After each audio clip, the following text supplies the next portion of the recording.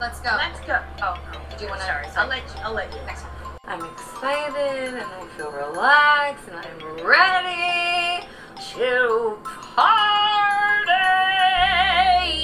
Let's say sorry. You don't need to do that. You don't need to apologize. It's a fucked up female habit. You don't need to be sorry for anything ever. Can you guess what every woman's worst nightmare is? I don't have razor juice! I have nothing to prove to you. When I'm good, I'm very good. But when I'm bad, I'm better. I say when it comes to stardom and Lauren, there are no accidents. Hi, Karen Peterson. Hello, everybody, and welcome to episode 201 of Citizen Dame, the podcast where we have actually recorded. We've really recorded more than 201 episodes now, including bonuses and episodes that have been lost. But we are on episode 201. We are very excited, and I am here in New York. I am Lauren Humphries Brooks, and with me, as always, far across the country, is Karen Peterson. Hello, Karen. Hello. I learned where Chevy Chase Canyon is this morning, and I think we are all the better for it. I saw that on Twitter. I was like, what the fuck are people talking about? This must be a California thing that I don't understand. So we all at about 9 o'clock this morning got a emergency alert. Everyone in LA County and a couple of other nearby counties as well got this emergency alert that said basically, if you live in Chevy Chase Canyon, you have to evacuate immediately to Glendale Community College, Lot B or something like that. And I assumed it's a fire. There's just a big fire that was going on this week. I think it's still burning down in South Orange County. Big, expensive, beautiful homes were lost. It's really sad. And so, this is fire season. It's been crazy hot. The wind has been kicking up. So I just figured, it's a big fire when I saw that. But also I was just like, where's Chevy Chase Canyon? I've literally never heard of that. I figured from context clues that it was near Glendale Community College. And I know where that is. But, yeah, so I went on Twitter, as one does when there's a potential emergency happening, and saw a lot of people were very confused. And then I saw tweets from the city of Glendale that were like, yeah, by the way, this is a drill. You should go. It's a drill. And I'm guessing very few people went. Wow. Yeah. They followed it up like 40 minutes later with a, hi, by the way, just kidding, it was a drill thing, like, disregard. And we're like, yeah, you already freaked out all of Southern California. It's a little late. What the fuck is Chevy Chase Canyon? Do I live in Chevy Chase Canyon? Right, exactly. I don't know anymore. I mean, on a similar note, I have a friend who lives in Hawaii, and if you remember a couple of years ago, gosh, yes. There was that, incoming nuclear missile. Nuclear strike, holy crap. And the funny thing was, a lot of us on the mainland, I didn't know about it until she was just like, by the way, there was no nuclear strike. And I was like, wait, what? You're like, well, that's good. But it sounds like it was terrifying. As of course it would be. It was just like, oh my God, that's horrifying. Also, they send you guys texts. It's just like, yeah, I don't know what they expect us to do exactly. Take shelter. Take shelter and pray. Yeah, pretty much. Everybody kiss their ass goodbye. Exactly. But yeah, so yeah. That kind of thing is always weird. The whole thing with this, drill, okay, if you want the residents to participate in a drill, do a bunch of community outreach and let people know ahead of time and really, try to get people involved and engaged. Make sure that you set your parameters correctly when you're sending out a massive text message. And also, if you're not going to warn people ahead of time that it's a drill because you want them to treat it like it's the real thing, then you need to understand the world that we live in. The first thing anybody's going to do is go to Twitter and see if it's legit. I love that the immediate reaction is just, I'm going to check on Twitter to see if I need to evacuate. Exactly. From this place that I never even heard of. Wow. Exactly. Well, there you go. So that's what's taking place on the West Coast. How's New York today? New York is fine. It's getting warmer. It's been very rainy and foggy. Manhattan vanished last night, which was quite exciting. And Was it a nuclear strike?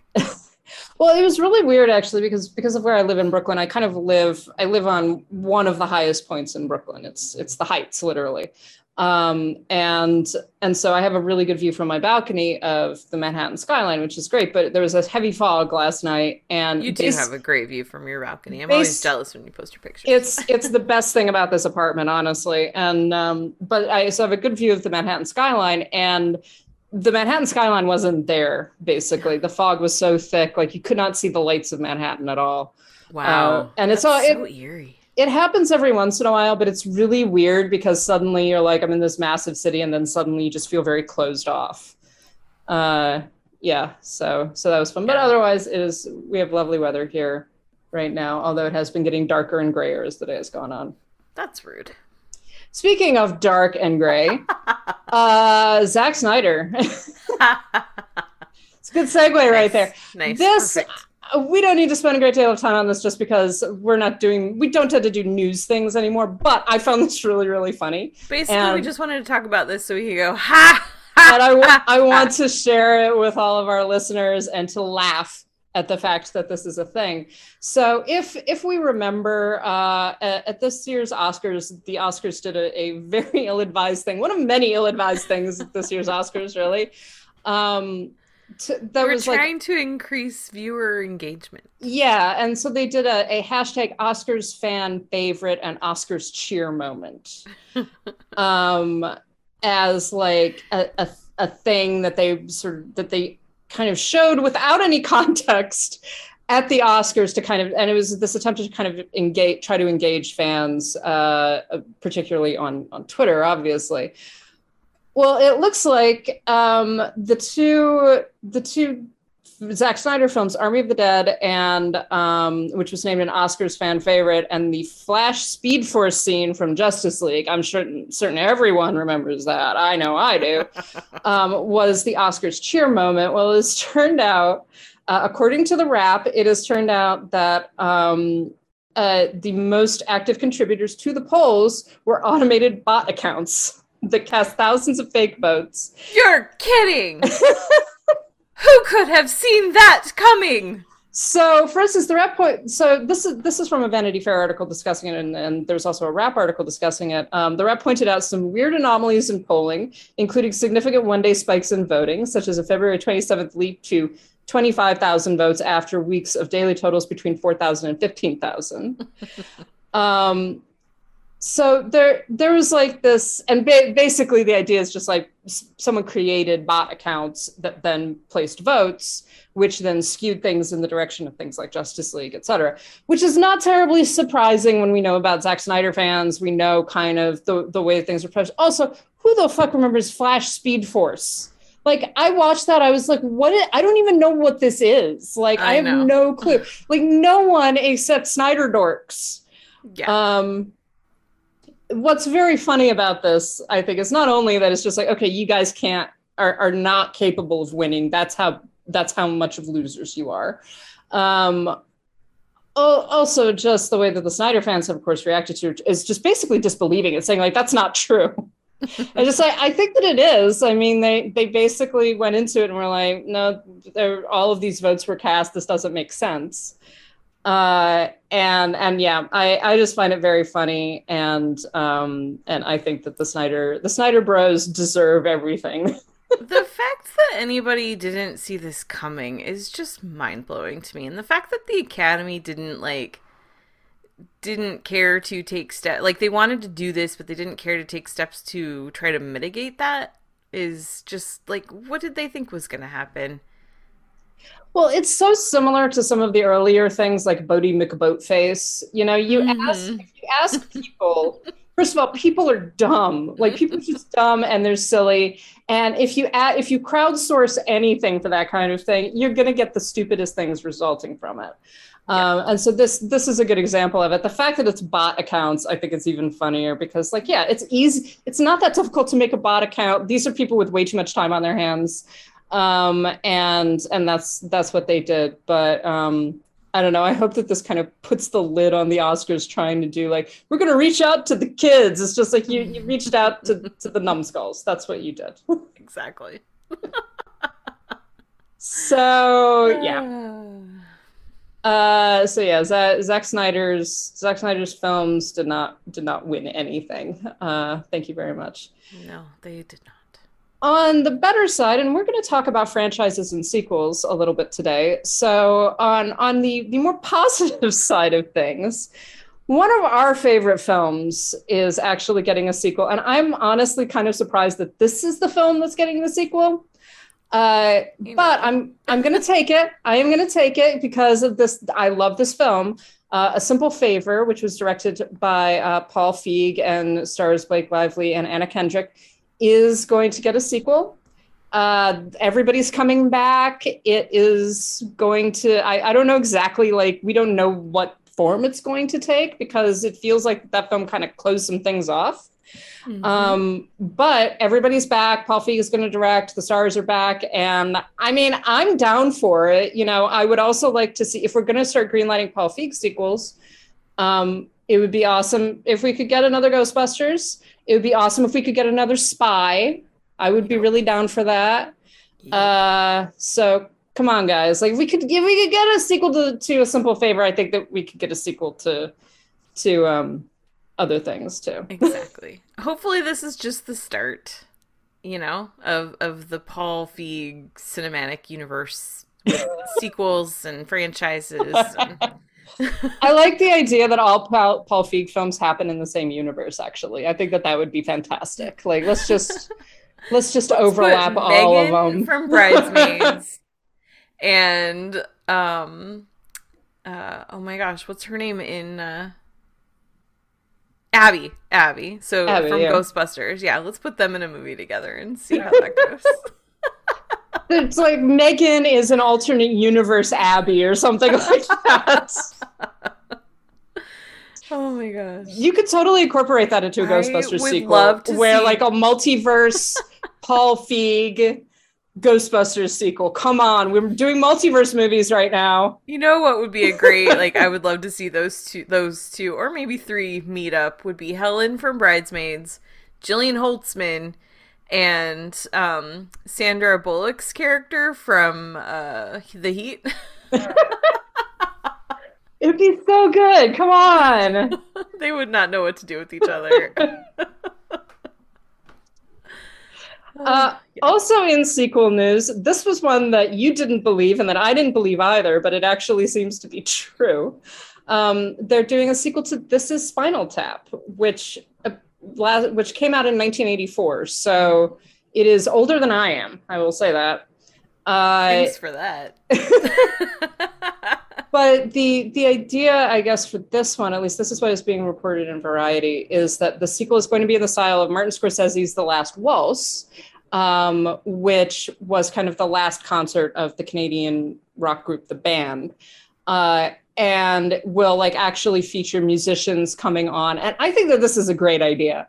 It's like, perfect. Yeah. Like when they said, "Oh, Spinal Tap," you know, this is Spinal Tap 2. I was like, what are they going to do? Like, how are they going to kind of equal that? It's like, this is a great idea. This is a fantastic idea. And yeah, I would definitely be down for it. So yeah, we'll have to wait and see what actually comes of that. But I just hope that for the 2 on the Spinal Tap, if they go with This Is Spinal Tap 2, that they make the 2 Roman numerals and then they make them look like ones, so it looks like 11.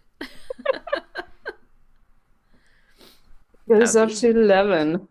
And supposedly everybody's coming back. Rob Reiner is supposed to be directing. Michael McKean, Christopher Guest, and Harry Shearer are going to be back to star. And like, I'm down for it. If that's what they're going to do, I do actually trust them, and I think that they could be great. So Totally, yeah.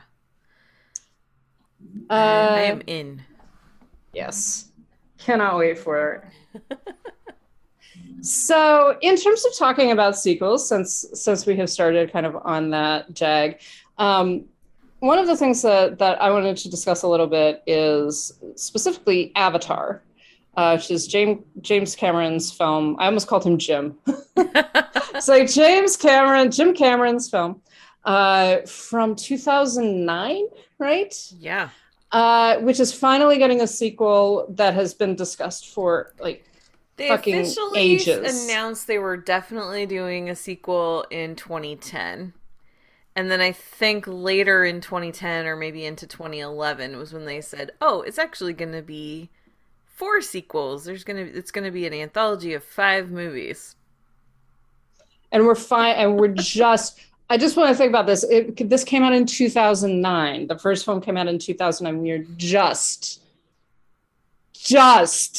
Yeah. getting the first sequel to Avatar. Does anyone, I don't remember Avatar. I will be absolutely honest about that. I remember I saw it in the movie theater. I saw it in 3D. I was like, oh, that's really impressive and pretty. Great. I do not remember. I remember fucking nothing about this movie. Like it's just this blank space for me. I do immediately know what people are talking about anytime I see the word unobtainium, because that's so freaking stupid. That's the only thing I remember from Avatar. Yeah. Well, and it's really funny how offended people get whenever you say that, like, this movie really had no cultural footprint, because nobody really remembers any details of it. And people who love Jim Cameron, I'm just going to keep calling him that because they do, as if they're all buddies. And it's just interesting how up in arms they get and how offended they get at anybody suggesting that this movie, like, nobody cares about it. Even though it's like, I don't really see them putting in that much effort to care about Avatar either. You know, like, I don't see the Avatar cosplays at Comic-Con out in force. You know, I don't see, you know, big, you know, organized, you know, anything around. Where are the games? Where's, you know, like, I just don't see people really, truly caring about Avatar. They care about James Cameron and try to pretend that they care about Avatar because they care about James Cameron.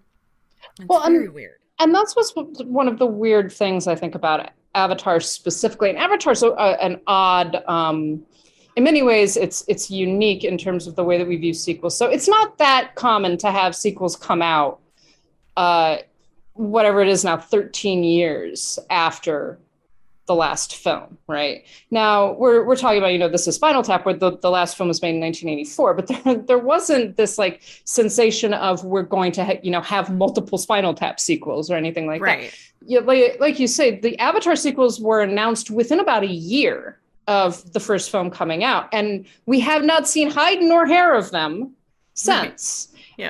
And now 13 years later, we're talking about, you know, we're getting the trailer for Avatar 2, The Way of the Water, I think it's called. And what is so weird about it is that, I mean, if we remember back to when Avatar came out, a lot of the praise really was about its visuals. It was about the CGI. It was about the strides forward that Cameron had made when it came to CGI, when it came to the visuals, when it came to this kind of computer-generated world, right? And it is undoubtedly, it's a very beautiful construction. A lot of those shots of Pandora are seriously forgot that's what it was called. Anyway, are gorgeous. Well, and I think that we should talk about some of the other issues that are attached to Avatar in a minute. But that's what was kind of touted about it. And there was this whole conversation. I mean, there was this sensation of just like, oh, this is, you know, going to be one of the most influential films of all time. And like you say, it really hasn't been. Like, I think that certainly the CGI has been utilized and it's been used, but no one has really made films like that since. Right. So there wasn't the sudden explosion of like, we're going to create these whole CGI generated worlds in the same way. Yeah. And in a weird way, it kind of ended, not completely, but after this, I feel like, and maybe I'm misremembering, but I feel like 3D had been hitting kind of this big boom in the, you know, the latter part of the first decade of the 2000s. And I feel like after Avatar, a lot of people went, what's the point of trying to do 3D now? So it's like it had the opposite effect. It didn't blow the lid off and like make 3D a more ubiquitous thing. It's like everyone just said, "Oh, I can't do that, so I'm just not going to." You know? Well, it's true, and I mean the strength of the film really is the immersiveness of it, and you did definitely have that experience. I think if you saw it in 3D, I remember people talking about not seeing it in 3D, and a lot of the people who did not see it in 3D were way less impressed by it. Yeah, and so I think that, but it does, if we've talked about, Martin Scorsese's comments about superhero films being amusement park rides. Avatar really is an amusement park ride. Mm-hmm. It's let's put you into this really spectacular world and kind of take you on a journey through it, which is fine. There's nothing wrong with that. They literally put together an Avatar like world at Disney World in Florida. Yeah. And it's gorgeous and it's attractive and whatever, but it's not substantive at the end of the day. And one of the problems with Avatar is that when you actually took a step away from it, so once you stripped it of the kind of amazing visuals or whatever, it's a really problematic film. Mm-hmm. It is, and I remembered I was saying to you, there was a guy in my degree program at NYU. So this movie came out when I was still at NYU, who was a Native American. And he had major problems with it. And his immediate reaction to it was just like, this is Dances with Wolves, but more offensive. Yeah. And it absolutely is. I mean, when you really step back and you talk about a white man literally putting on the skin of a native people that is being exploited by the military, mm-hmm. and becoming their savior. That's what happens in the film, right? That's majorly problematic. And it doesn't matter that these are blue cat people. It does not matter. It's still that kind of story. You're literally talking about white people putting on native people's skin. Yeah. And that's really distressing. About the other element of that you just were looking at this week a little bit more closely. Who played the native people? Well, yeah, that's the other side of it is that when we began talking about this again, I was like, who played what they're called the Na'vi, right? The Na'vi or something like that. Na'vi or something, yeah. And I just looked at the cast list, and the majority of the people, definitely the major characters, are all played by people of color. Mm-hmm. So you've got a white man, Sam Worthington, playing the white guy who puts on native skin, and you've got a bunch of native people or a bunch of people of color playing the natives. Zoe Saldana, CCH Pounder, Wes Studi, Laz Alonso. Mm-hmm. Yeah, and looking at that, you're kind of like, this is more than just problematic.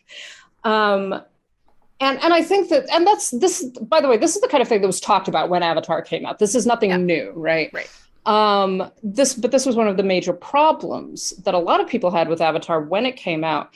The fact that I have not really seen many people discuss this with the announcement of the second Avatar. There hasn't been much actual conversation about what does Avatar mean in terms of its cultural context, or in terms of the effect that it has had upon filmmaking, because as we're saying, it hasn't had that much of an effect.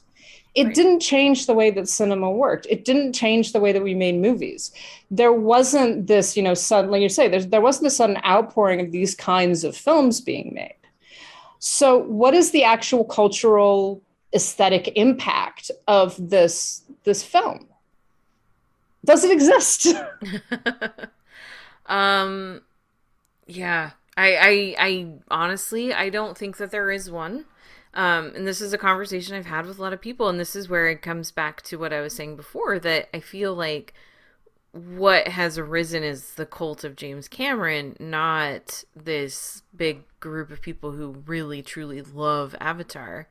It's interesting, because even looking at what people are saying, once the trailer came out for the new one and everything, like, everyone's been saying, I told you, don't doubt James Cameron. And I'm just like, but I don't understand what I'm supposed to be excited about here. Like, this still doesn't seem like it's, And you know, it's a lot to try to really dive into a trailer and unpack, you know, what a trailer is, because there's so much that you're missing. But it's just very strange, even just seeing how the people that are supposedly so excited for it, they're losing their shit over, you know, 2 minutes of basically animated footage, which does look cool, but they don't know anything about what this story is. They don't even seem to care. They just care that James Cameron makes movies that they like. Well, and that's what I find really bizarre about James Cameron hasn't made a movie since the last Avatar as a director. Right. He's been a producer on a couple of films. I think he's been a writer. He's been credited as a writer a couple of times, but he has not actually made a film since 2009. Correct. And that gives me pause as well, because the world has changed since 2009. The industry has changed since 2009. And what technology is capable of has changed since 2009.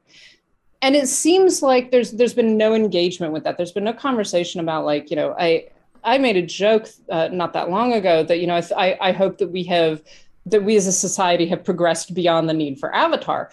But it is true. Like, I don't know what the goal is here. You know, what is the goal of releasing these films again? You know, what is the goal of taking us back to a world that really didn't have that much meaning to begin with? Mm-hmm. And that was impressive because of what it was able to do with the technology and what it did visually. But is that really impressive anymore? Is that really something that we care about anymore? And I did definitely think, like, seeing that trailer, I was like, whatever, like, yeah, fine. You know, I've seen more impressive things in Marvel movies now. Mm-hmm. Well, I mean, it's funny that you say that, because just this week there was a big story that came out. It was Elizabeth Olsen had sat down for an interview on Doctor Strange in the Multiverse of Madness, and it was this, like, one of those gimmicky interviews where they have her strapped to a lie detector and they ask her a bunch of questions, and they asked her about John Krasinski, who, spoiler alert, appears in Doctor Strange. And she was just like, well, I've never met him. They have a scene together in the movie. And she was like, yeah, it's movie magic. They never actually met. You wouldn't know that from watching the movie, because the way that it's cut together, the way it's done. I mean, now that I know, I'm sure I can go back and go, oh yeah, look at that. They really aren't even on the screen at the same time, but you just don't notice it because of the way it's cut together. So it's, yeah, movies do so much that anything that Cameron is putting together visually, I want to be clear, because some people seem to be misunderstanding what I've been saying. I'm not saying that this movie is going to be bad. I'm just saying I don't really care about it, and I don't think it's going to be good. It might look good, but I don't think it's going to be like this great movie. Well, and I think that the problem with that is that Avatar in itself is very hollow. Yeah. Like I was saying, the actual plot, when you strip away the visuals, right, the actual plot is not particularly new or interesting. Right. The world that he's created is not particularly new or interesting. The characters are not new or interesting. No, they have no longevity. Yeah. So what does it actually have? It's got pretty pictures, right? Mm-hmm. Which is perfectly fine, but is not something that is going to stick. Right. And so it's this very weird, like I say, you know, we have to wait and see. And, you know, we've just seen a trailer and everything. It's very weird to me that we're still doing this, basically. Yeah. That this still is a conversation even. Exactly. So one of the things that I wanted to talk about in terms of some of these issues with Avatar and, you know, sequels coming out this late is sort of go to discuss some of these films that were meant to be game changers, that were meant to do things like launch franchises or alter the way that we think about film, and that didn't, that failed at whatever they were trying to do. So one of the things I wanted to start with is some of the failed franchise starters. And one of the big ones is Disney tried.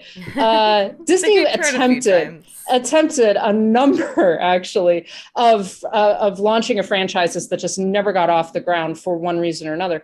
One of the big ones was John Carter. which was based on a series of Edgar Rice Burroughs novels that were kind of supposed to be these. It was supposed to be this like major kind of franchise thing, and pretty much nobody saw it. The film came out in 2012. It did not launch the franchise. It did not particularly interest people, but it actually, if you look at some of the stuff with John Carter, it actually has some similar things with Avatar. In this idea of like this white man coming into this alien species, right? And engaging with them, and also becoming a savior and things like that. Which, you know, if you know some of the history of Edgar Rice Burroughs, that might be a little problematic when you really think about it. But Edgar Rice Burroughs also wrote Tarzan, and if you've ever read any Tarzan novels, the original Tarzan novels, they were painfully racist, like shockingly so. Cool. So yeah, that's always fun. The other major Disney franchise that never really got off the ground was The Lone Ranger, which in looking back, you know, at the time, I actually enjoyed The Lone Ranger. I did too. For what it was. Johnny Depp was not great casting for Tonto, but you know, it was problematic casting, but yeah. he I'm not going to defend his performance, but it was fun. The film itself was fun. Yes. Of course. Thank now you. Of course now we are. Although I will say, I think the real reason that franchise never happened is because the nephew's horse was not named Kevin or whatever it is from sorry, in A Christmas Story, that's one of the questions on the crossword that Dad is doing. What is the name of the Lone Ranger's nephew's horse? And I think that anyway. That was the problem. Yep. Yeah, so obviously The Lone Ranger, which starred Johnny Depp and Armie Hammer. Great casting choices, both. Again, both of them actually very good in their respective roles in the film. Not great in retrospect. But it took a few years to find out how bad. Yes, it took a number of years to find out. But so, these were films that really were intended. These were big budget films. They had big stars.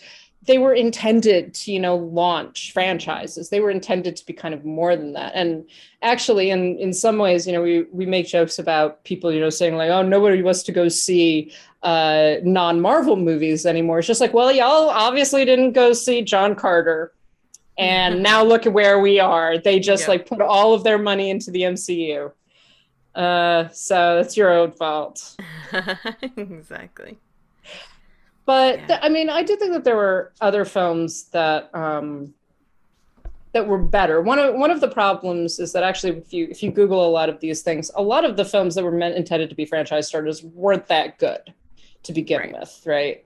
And so films like Aragon, films like Van Helsing, Prince of Persia, stuff like that. These were not particularly good films. One that was interesting to me was the Lemony Snicket, because those books, there are 13 books, and the first movie, I mean, they did okay with it considering they were trying to just turn it into a movie, but they crammed like 3 books into one movie, and it was just a lot. Jim Carrey played the main bad guy in that, Count Olaf, and he was really good. The casting was fun, but it felt like they were just trying so hard to make it just too fast, and so it really did work so much better as a series, because it ended up being a 3-season series on Netflix. It's funny because it'll pop up in like canceled too soon articles sometimes, and I'm like, no, it was always planned as 3 seasons. Like, that's just how it worked. But they spent 2 episodes on every book and really explored that world and made it a lot of fun. So sometimes that's really the problem, is that the movie isn't the way to tell that story. Well, a good example is The Golden Compass. Yeah. That's another one that the film, and I honestly never read the books, but everyone that I know who has read the books is basically like, yeah, they tried to conflate too much. And it is that sensation of they're trying to with the Golden Compass, and also to a certain extent the Chronicles of Narnia films, which kind of petered out after a while. Yeah. But it was almost this attempt to do Lord of the Rings a second time. So it was an attempt to replicate certain elements of fantasy movies. And it just didn't work. And the Golden Compass is a good example. There's nothing wrong with the source material, although in some ways it's somewhat passé now. But they tried to do so much in a single film. It was next to impossible to follow. And they were conflating characters, they were conflating plot lines, and they were trying to kind of set up for this big epic franchise that never really came to fruition. Yeah. Exactly. Another one that was mentioned a number of times is Speed Racer, which I am sad did not actually get a franchise, which is just such an incredibly bizarre film. In some ways, I understand why it didn't get a franchise, because I don't think we were ready as a nation to accept Speed Racer into our hearts. Clearly. But so those kinds of films that are intended, right, in a lot of ways to launch something, to be the series starter, and some of them do get sequels, right? So there are some franchises. So I referenced Chronicles of Narnia. Those films went on for a little while, but then they kind of just sort of petered out. People stopped caring. People stopped being interested in them. It was like they didn't know what else to do. But those kinds of things are intended to be these like these arbiters of culture, almost these cultural touchstones, and they don't wind up being like that. And some of it is because they're not very good films. Some of it is because they seem to be trying to duplicate what more successful films were doing. So actually trying to replicate stuff like Avatar, which in many ways was successful partially because it didn't have an immediate sequel. Yeah. It would have been interesting to see what had happened if Avatar 2 had come out in like 2012. Yeah, no, exactly. And we're never going to know, I think, because I think it's difficult to make an argument for Avatar even within about a year as being particularly culturally important. Right. And that's part of it. In order for a franchise to kind of stick, it has to come at the right time, and it has to give something to the audience, right? The audience. So there's got to be something that the audience understands, the audience identifies with, the audience feels is important about it. And some of these films, I think it just didn't hit in the right way. I'm not entirely certain why. Like, I don't know necessarily why Speed Racer, except for being a very odd series. Yeah. Or a very odd film, visually odd. But I don't know why necessarily it didn't hit in the way that it could have, and that it might have 5 or 6 years later. Right. Well, and then sometimes you get a really good movie that would make an awesome franchise, and there's other things going on behind the scenes that make that not happen, like Dick Tracy. Yeah, that's a good point. Yeah, I mean, Dick Tracy was great. That's such a fun movie. It really, I mean, it did amazing things with makeup and costume design and stuff. It was really great to bring that comic character to the screen.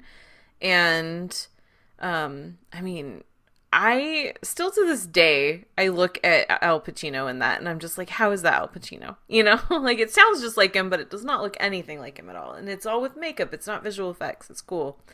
But I guess there were problems, you know, behind the scenes with between Disney and Warren Beatty. And so they never could get anything else off the ground after that movie, which is really too bad, you know, like, and this happens a lot when studios and talent start fighting over profits, and you know that happened with I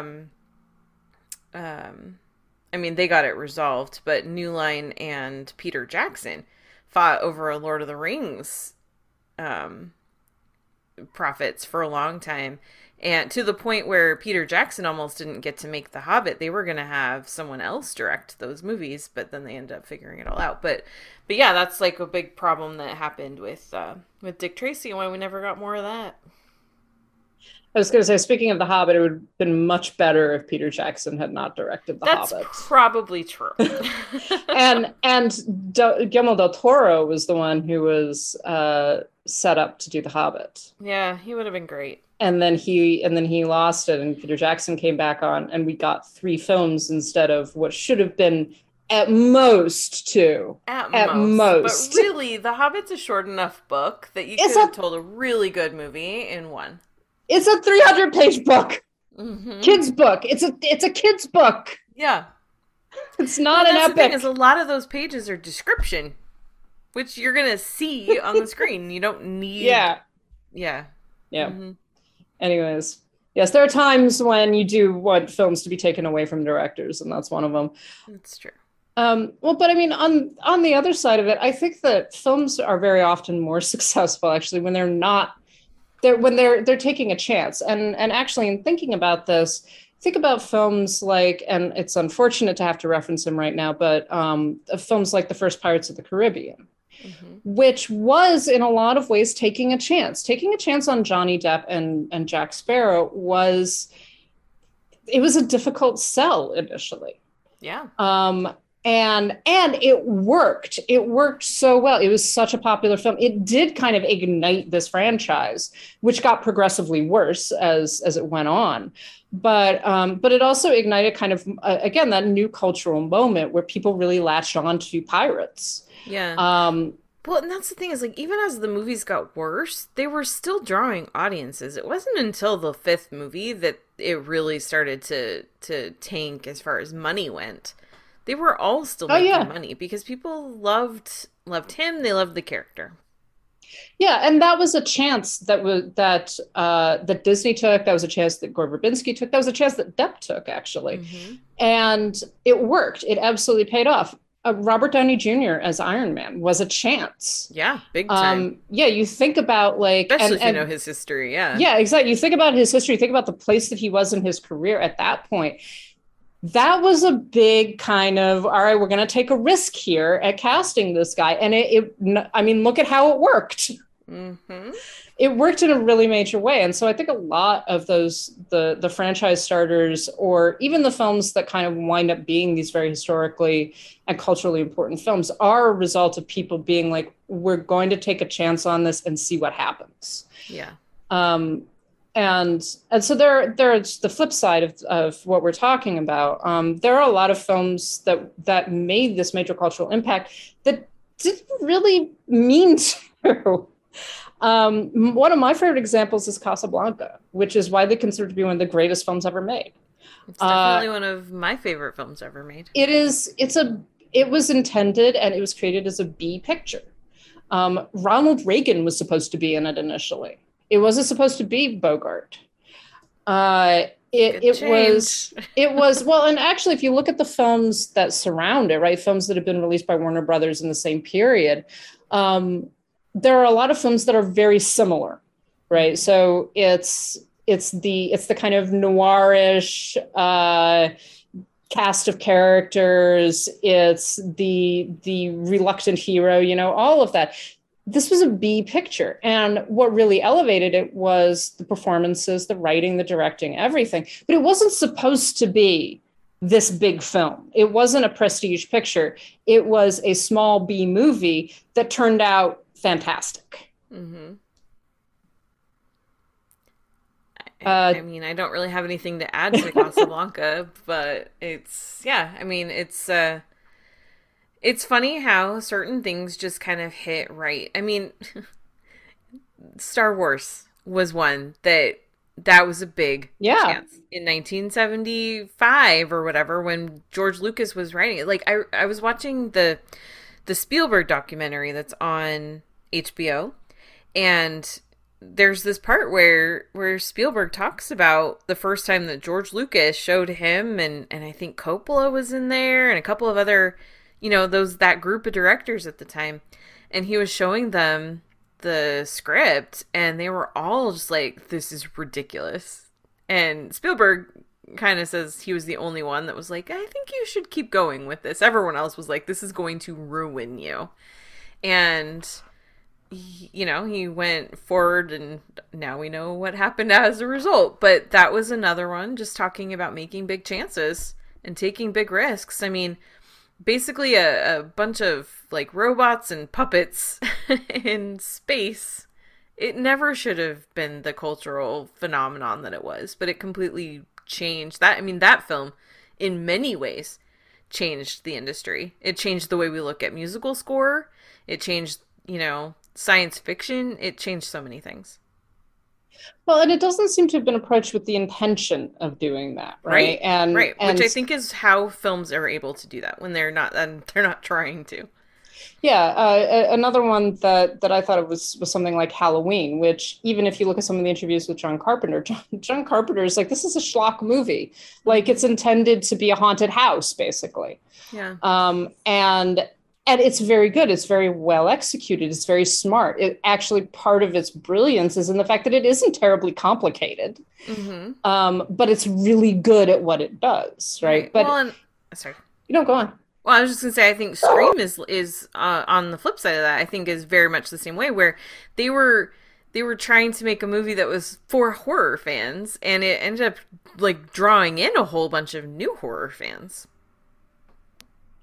Yeah, exactly. It's that it seems like that trying to create something that is going to have a major impact is not the way to actually have a major impact. Right.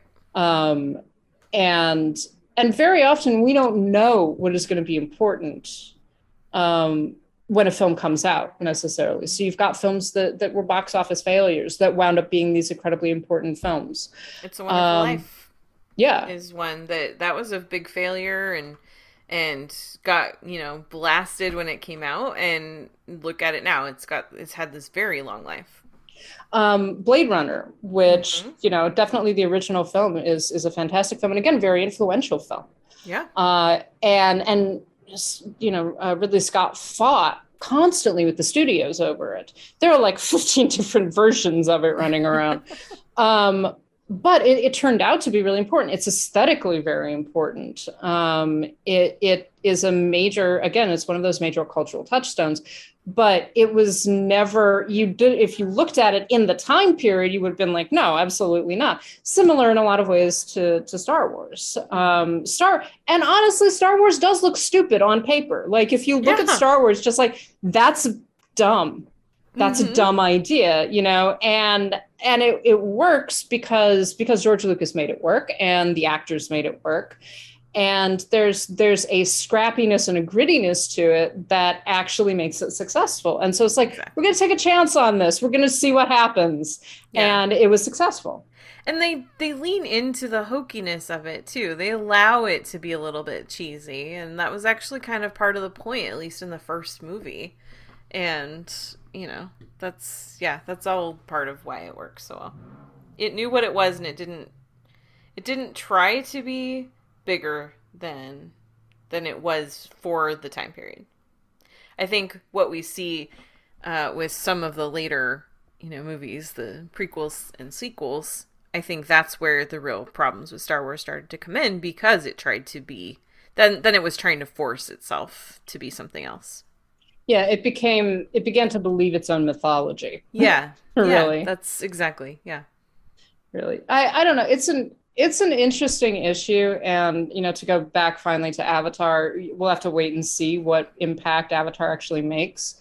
I think that a lot of people are going to go see the sequel simply to kind of see it, to see what it's like, to see what happens. But at the same time, I do feel like that particularly the hype surrounding it right now is this attempt to force it into this major moment that doesn't really exist anymore. Yeah. It has been really interesting to see some people that are very much like, this movie's going to be amazing, talking about how, like, don't doubt James Cameron, like I was saying before, but at the same time, they're already coming up with excuses for it not maybe making hundreds of millions or billions of dollars. It's like they're trying to have it both ways. So it's like, if it's a big hit, they definitely knew it all along and they never doubted. But if it doesn't make a ton of money, then, well, it's all our fault. We've been too cynical, and it, they're going to have a whole bunch of excuses ready. Well, I always love that it's all our fault. We've been too cynical. It's like, listen, there is no one forcing me to go see movies. I get to decide what movies I watch and what movies I don't watch, and what movies I pay for, etc. So if I decide I don't want to see James Cameron's new movie, I'm not going to go see it. Like, it's the idea that, like, well, it's all your fault for being too cynical. It's like, okay, but I don't give a shit about Avatar. Like, I don't feel that I am morally obligated to support this film. Exactly. Leave me alone. People are fun. Anyways, any final thoughts about Avatar or our many failed franchises? No. Not really. I do wish that there was more Dick Tracy, but I would be really worried if they were to announce that they were rebooting it now, because I would be afraid of who they might cast in certain roles, and you're never gonna recreate that magic of Warren Beatty and Madonna.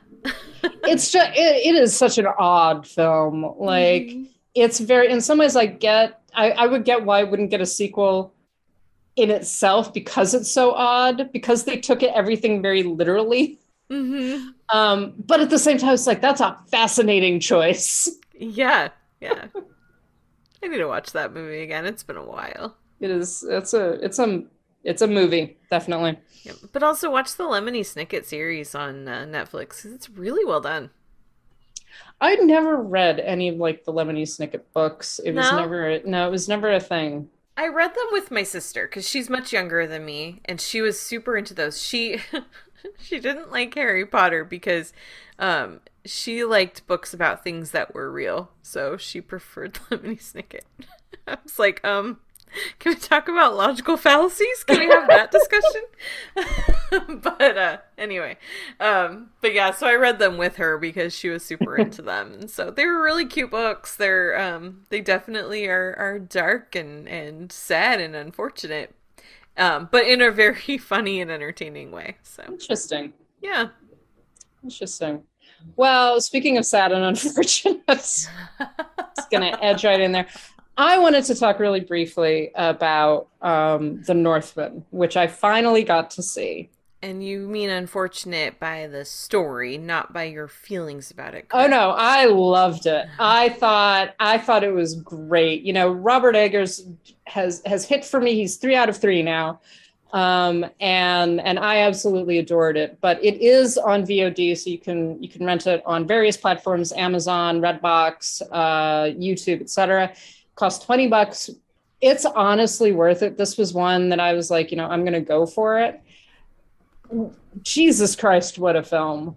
Like, I kind of knew going in semi what to expect. It's exactly what you would expect. Robert Eggers, who directed The Witch and The Lighthouse, directs a Norse mythological revenge saga.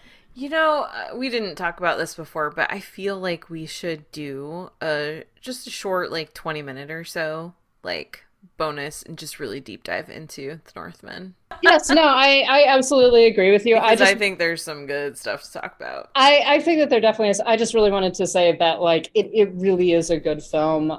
It's exactly what I think it needed to be. And yeah, I absolutely loved it. Mm-hmm. Yeah, I'm so glad you did. I figured you would. I was really glad that I did too. It was funny because the day that I saw it, and I was texting you afterwards that I had seen it, and you were like, I think you asked, is it good? And I said, yes. And also, I think I liked it. Which, for me, with Robert Eggers, those are two different questions, because I think that The Witch and The Lighthouse are both very good movies, but I don't like them. Have you rewatched The Witch? I still haven't. Okay. I know. I've been promising to, and I mean to, and I will. I really think that I will probably find a lot more to enjoy about it, watching it again. But yeah, it's funny because there's just Robert Eggers as a director. There's just something about him where it's like, even though I don't enjoy his movies, I can still appreciate his skill as a director. He does not make bad movies. I understand that absolutely. I do think with The Lighthouse is its own thing. I think that with The Witch, I appreciated The Witch more the second time I watched it because I began paying more attention to the actual language that was being used and how he builds the plot versus trying to figure out what the fuck is going on. And that's one of the problems I think with The Witch is that it definitely is one of those films that benefits from multiple viewings. Okay. So yeah, watch it a second time. If you're still like, meh, not for me, then that's, totally cool. I would just suggest to try it a second time. Knowing what you already know about it. Right. Because yeah, definitely the language that's used in that I think is really good. That's one of the things I liked about the Northman actually is that it is in a lot of ways a lot more accessible than The Witch or that's the thing that I was actually gonna say. I find it's so funny because it's definitely the most brutal. It's very, very violent, and yet somehow it's the most accessible of his three. Yeah, it's more straightforward. I think I said it's more narrative. It's more straightforward in a lot of ways. It's a recognizable plot. True. Yeah. I mean, it's based on Hamlet after all. Yeah, and but even without even bringing Hamlet into it, it's just like it's a kid who, his father is killed by his uncle and he vows vengeance. It's just like, okay, we know we can follow the plot pretty easily based upon that. And so yeah, it is, but he does so much with the mythology and so much with the structure of the societies and kind of plunges you into it while keeping it very accessible, like I say, without making it so esoteric that you're like, I'm going to have to learn Norse to understand what the hell is going on. Better learn some Icelandic. I also, and if we're going to do a smaller episode about this, I will hold back on certain things. But as a woman of Slavic descent, there were definitely certain things about this film that I greatly appreciate. Yes. So, any final thoughts before we close everything out? Watch more movies, especially The Northman. As always, yes, which is available on VOD now. It is 100% worth it. And also watch all the Paul Feig's. So that they can get sequels. Yes, exactly. The Paul Feig universe. Yep. I need it to happen now. Well, I think that is going to close us out for this week. Thank you so much for listening, everyone. And of course, we extend a wonderful thank you to our lovely patrons who include Adriana, Ali, Brian, Connor, Estefania, Heather, James, Kathleen, Carriata, Mason, Matt, Michelle, Monty, Nanina, Robert, Steve, Sharon, Tao, and Will. Thank you so much, guys, for continuing to support us. And if you would like to join our Patreon, that's patreon.com/citizendame, and you will get bonus episodes and fun little things and more stuff that will be coming very shortly. We also have our Ko-Fi, that's ko-fi.com/citizendame, where you can throw us a couple of dollars if you feel like it without making any sort of commitment. We do have our Zazzle store, zazzle.com/citizendamepod, where you can buy t-shirts and other fun stuff. And you can read our reviews, including Karen's review of, I almost called you Carrot, I'm sorry, including Karen's review of the new Doctor Strange film. And I think I'm going to try to write a review of The Northman, actually. That's citizendamepod.com. You can also get in touch with us a multitude of ways. Our email is citizendamepod@gmail.com, and we are on Twitter and Instagram @citizendamepod and Letterboxd @citizendame. You can, of course, get in touch with us individually. I am on Twitter, Instagram, and Letterboxd @LHBusiness. Karen, where are you? I am on Twitter, Instagram, and Letterboxd @Karen M. Peterson. And that will close us out for this week. Thank you so much for listening. Bye. I simply observed the gentle Smerus at first, I wanted to understand how they could live such simple and decent lives. They were wary of me at the beginning, but slowly I began to earn their trust. It wasn't long before the gentle Smurfs accepted me as one of their own. The Smurfs and I grew to understand each other. They shared with me their art of picking Smurf berries. And I shared with them stories of my country's forefathers. Of course, it wasn't long before I fell in love with Smurfette. We were from two different worlds, and yet we spoke the common language of passion. Papa Smurf was displeased at first. He told Smurfette I wasn't a real Smurf and we could never be happy. But I eventually proved myself to Papa Smurf by picking more Smurf berries than any Smurf had ever smurfed before. Finally, all was right with the world. But then, a crisis. Clumsy Smurf burst into the Smurf ceremony to say that humans had come to destroy all of Smurfland. No! No, you must leave the noble Smurfs alone! Who's behind all this?